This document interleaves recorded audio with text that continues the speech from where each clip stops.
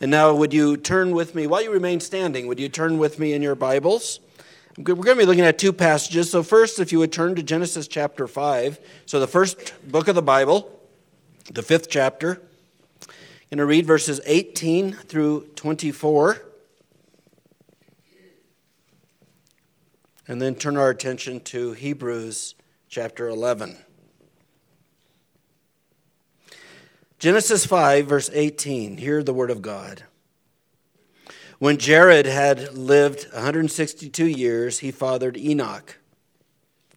Jared lived after he fathered Enoch 800 years and had other sons and daughters. Thus all the days of Jared were 962 years, and he died. When Enoch had lived 65 years, he fathered Methuselah. Enoch walked with God after he fathered Methuselah 300 years and had other sons and daughters. Thus all the days of Enoch were 365 years. Enoch walked with God, and he was not, for God took him. And now turning to Hebrews 11, to read verses 5 and 6. Hebrews 11, verses 5 and 6. By faith, Enoch was taken up so that he should not see death, and he was not found because God had taken him. Now before he was taken, he was commended as having pleased God. And without faith, it is impossible to please him, for whoever would draw near to God must believe that he exists and that he rewards those who seek him. Let's pray. Father, we pray that you would speak to our hearts and our minds now, that we may have understanding, and that in our understanding, Lord, we may love you all the more, and that we may walk in your ways. We thank you, Heavenly Father, for revealing the story of Enoch to us. May, Lord, we be encouraged now from your word and by your Spirit, for Jesus' sake. Amen. You may please be seated. So I've been preaching through the book of Hebrews, and we are spending some time in Hebrews chapter 11. You're familiar, I'm sure, with Hebrews 11. It's the heroes of the faith passage where the writer of Hebrews lists many Old Testament believers. And we looked last time at Abel, and today looking at Enoch. But backing up a little bit, Hebrews, the book of Hebrews, was written to encourage wavering, weary Christians, persuading them to hold on to Christ because they were being tempted to turn away from the faith. And the writer of Hebrews encourages these debilitated Christians by, in one way, showing the surpassing excellence of Jesus Christ. He is greater than all, and so why would you turn away from him and go to a lesser? He is the greatest of all. So that's one of the methods that the writer uses to encourage these debilitated Christians. But the other is he also speaks to them, telling them of the folly, of the surpassing folly to turn away from Jesus Christ. And he, as does many other New Testament writers, highlights the examples of the past.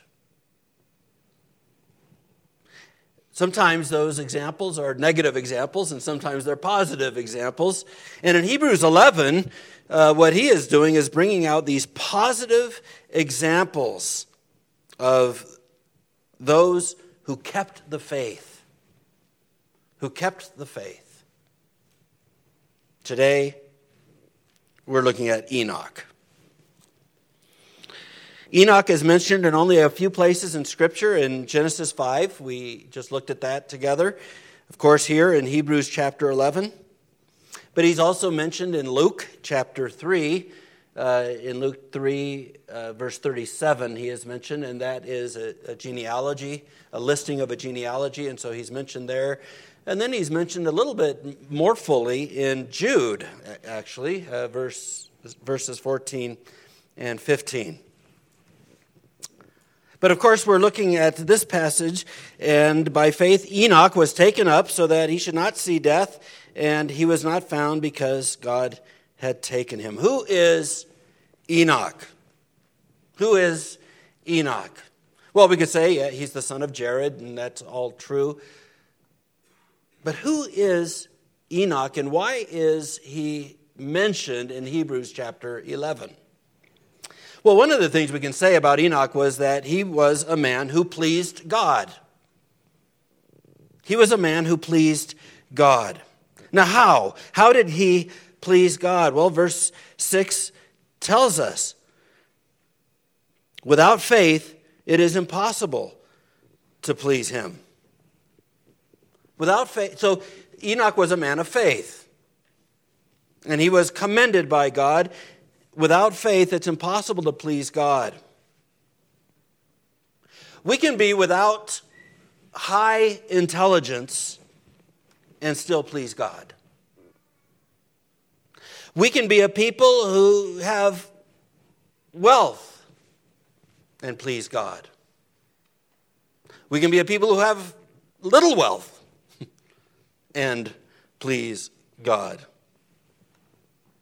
Without popularity, we can please God. Without good looks, we can please God. I'm only speaking hypothetically here in this group, but without good looks, we can still please God. Without a lot of talent, we can please God. But without faith, it's impossible to please God. Without faith, it's impossible to please God. Which means only those who are true believers in this world can please God. Only those who by faith are trusting in God and in the salvation that God gives can please God. Without faith, it is impossible to please him. And so Enoch pleased God because he was a man of faith. And now what was the content of that faith? Well, again, verse 6 says, whoever would draw near to God and must believe that he exists and that he rewards those who seek him. Now, is that it? Is that what he believed? And my answer would be yes, that is. But we need to read this in light of how the first readers did, in a very covenantal mindset, that God is a God who joins together with a people whom he has joined with covenantally, where he says, I am your God, you are my people. And as your God, I will do these things, and as my people, you are to do these things. God comes to his people covenantally. In Exodus chapter 3, Moses asked God, who shall I tell them sent me? Of course, in Exodus 3, that's the passage where God meets with Moses and tells him to go back to Egypt and to tell Pharaoh, let my people go. And he was then going to be meeting, of course, with the people of Israel. It says, who should I tell them sent me? And God's answer is, I am that I am. I am that I am. The Greek translation of the Old Testament, which is called the Septuagint, says, I exist. I exist. Jesus in Revelation chapter 1 says, I am the living one. I am the living one. You see, this is why faith pleases God. Faith sees that its glorious object is the living one, the one who is, the one who exists, and who covenants with his people. Faith rests in this God, and only this God.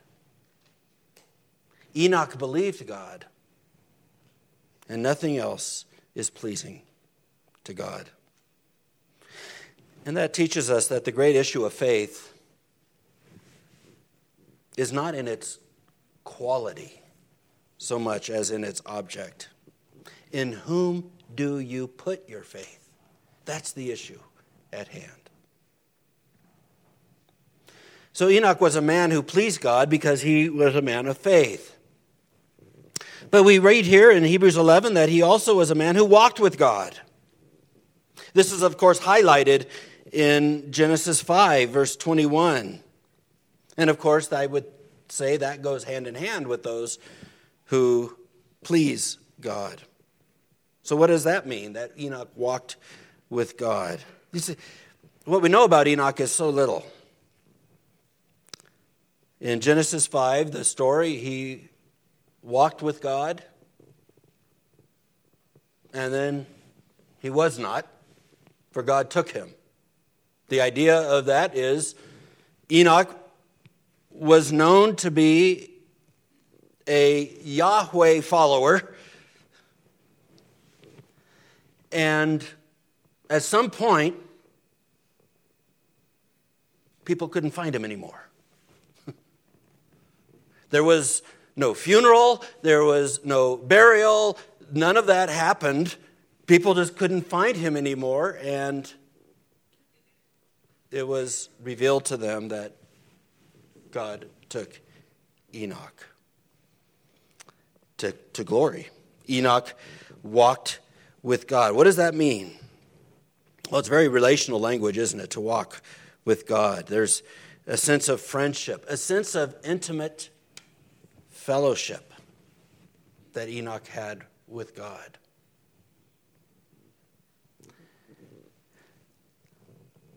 And maybe you're thinking to yourself, I want that.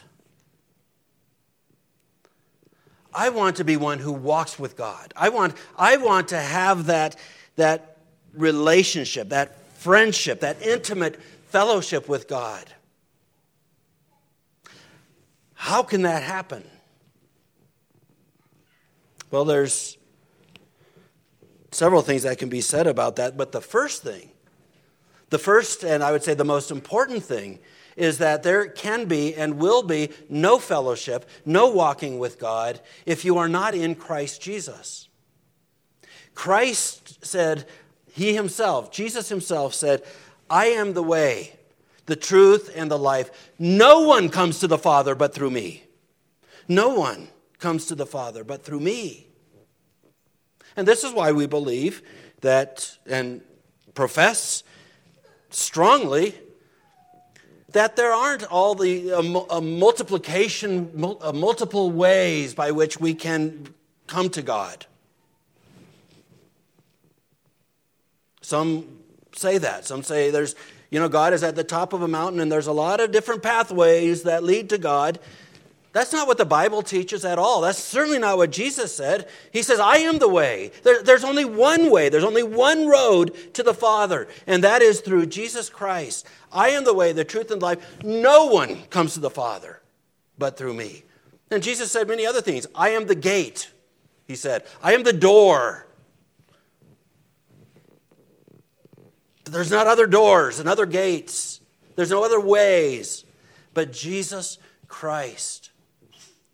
And so if there is in any inkling, a sense that you want to be one who walks with God, let me tell you, first of all, what that means is that you believe that Jesus Christ is the Son of God. We talked about this earlier today in our worship service, that God sent Christ to redeem a people for himself. And that's the only way, is by trusting in and believing in Jesus Christ. Do you? Do you? If you would walk with God, that's how it is. And you might be asking, well, how did Enoch? Enoch lived, in the genealogies, Enoch is the seventh from Adam. the genealogies are interesting. What we read was very interesting. How, Jared lives 962 years, and Enoch lived 365 years. But before the flood, they're all, other than Enoch, in the 900 years range. If you look at a timeline, and you see, all of a sudden the flood happens. So you have all of these early fathers and mothers who are living to the 900s, and then the flood happens, and then it starts dropping off. So that when you get to Abraham, he was, I want to say 170 something, but but it starts really dropping off and then leveling off. We see that interesting in a timeline. The point is, how did Enoch, if he walked with God, how could that be if Christ has not yet come? And the answer is that God had promised to Adam and Eve that the seed of the woman would crush the serpent's head. And God pictured the cleansing and the sacrifice through the shedding the blood of an animal and the covering them, Adam and Eve, with skins of an animal. And though you and I have much greater revelation about Jesus Christ, who he is, what he said, what he accomplished, how he died, how he rose again, we have all of that information and revelation to us. Enoch didn't have all of that, but he did have a promise that there would be one coming. And he believed and trusted and rested in that promise for all his life. And he walked with God. Where they walked is secondary. We might try to be interested. Where were they going? The issue is, wherever God was going, that's where Enoch was going. He walked with God. Wherever God was headed, that's where Enoch was headed. That's the idea. And that's the life of faith, to go where God goes and to go where God takes you. Jesus says, if you love me, you will keep my commandments.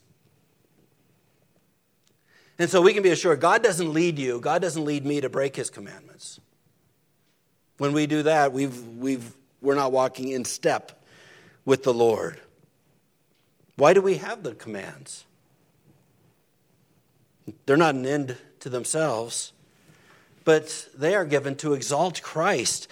All the Father has done is so that Christ would be all in all.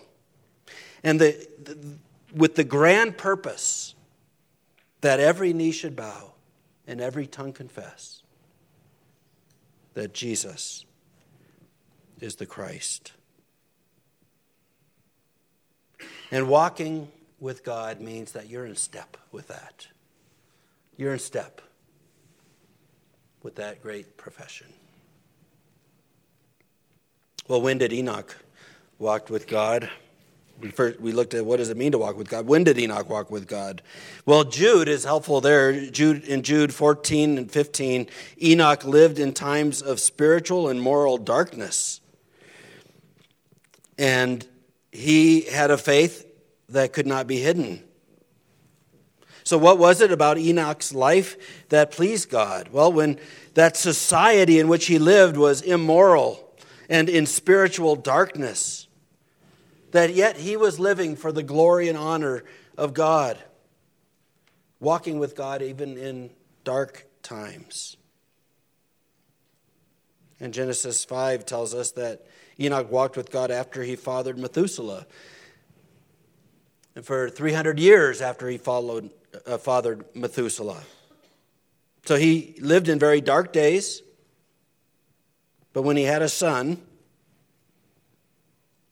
he thought, how can I protect my son from this dark wickedness?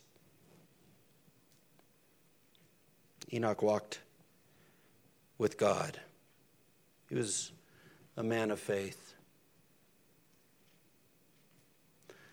Mothers, today is Mother's Day, but fathers, the best thing you can do for your children is to walk with God.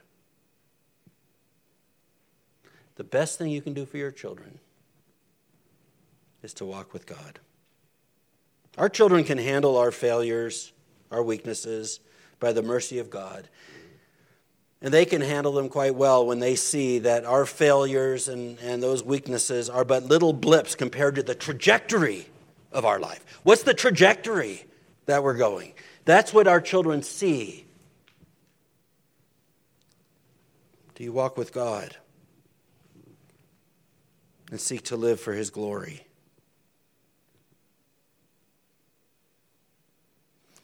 What that may mean in Genesis 5 is that the pressures of family life did not deflect him from walking with God. He, for 300 years after Methuselah was born, he walked with God.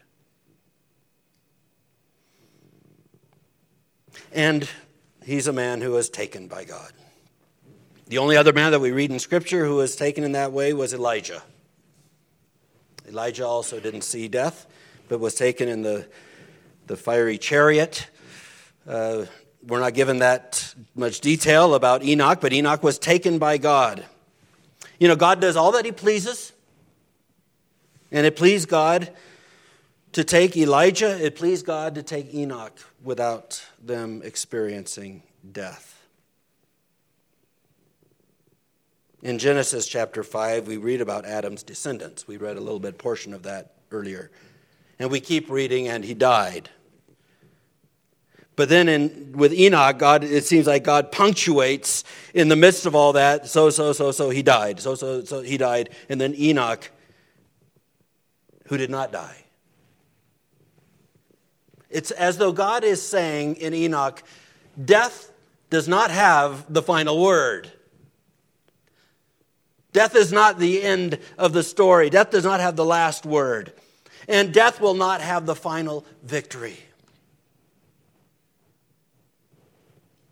And again, thanks be to our God through our Lord Jesus Christ. Where, O death, is your sting? Where, O grave, is your victory? Well, what relevance did this have for these first century Hebrew Christians who were thinking about leaving the faith? They had come to believe in Jesus Christ. They needed to understand that God is faithful and that He will reward those who earnestly seek Him. He will reward them with eternal life. Now, it's true, our seeking Him is His doing, and the reward is a gracious gift. It's nothing earned.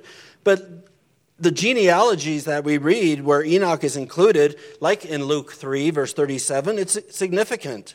Enoch was born in a line of faith, in a line of believers. Not that being born there saved him, but Enoch was in a covenant succession, a child of the promise. And in Psalm 103, it says this, "But the steadfast love of the Lord is from everlasting to those who fear Him, and His righteousness to children's children, to those who keep His covenant and remember to do His commandments." So what are your children seeing in you? What do they see in your demeanor?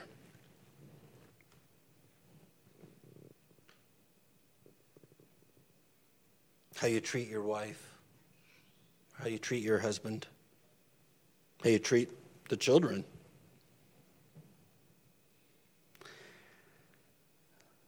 Let me say this.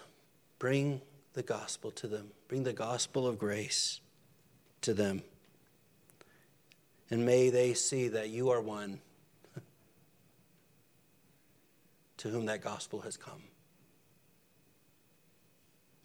And that there is a sense always of God's amazing grace. And you walk with God. Because it's from and about the God of grace. Walking with God is not just some theological construct. It is the very lifeblood of all that we are. Enoch walked with God and was commended. Amen. Let's pray.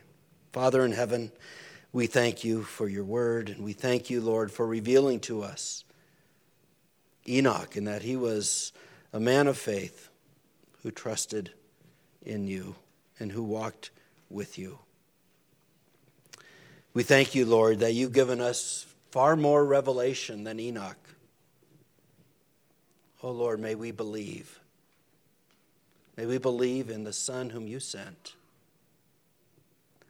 And in Christ, may we walk with you. Hear us, O Lord, for we pray this in Jesus' name. Amen.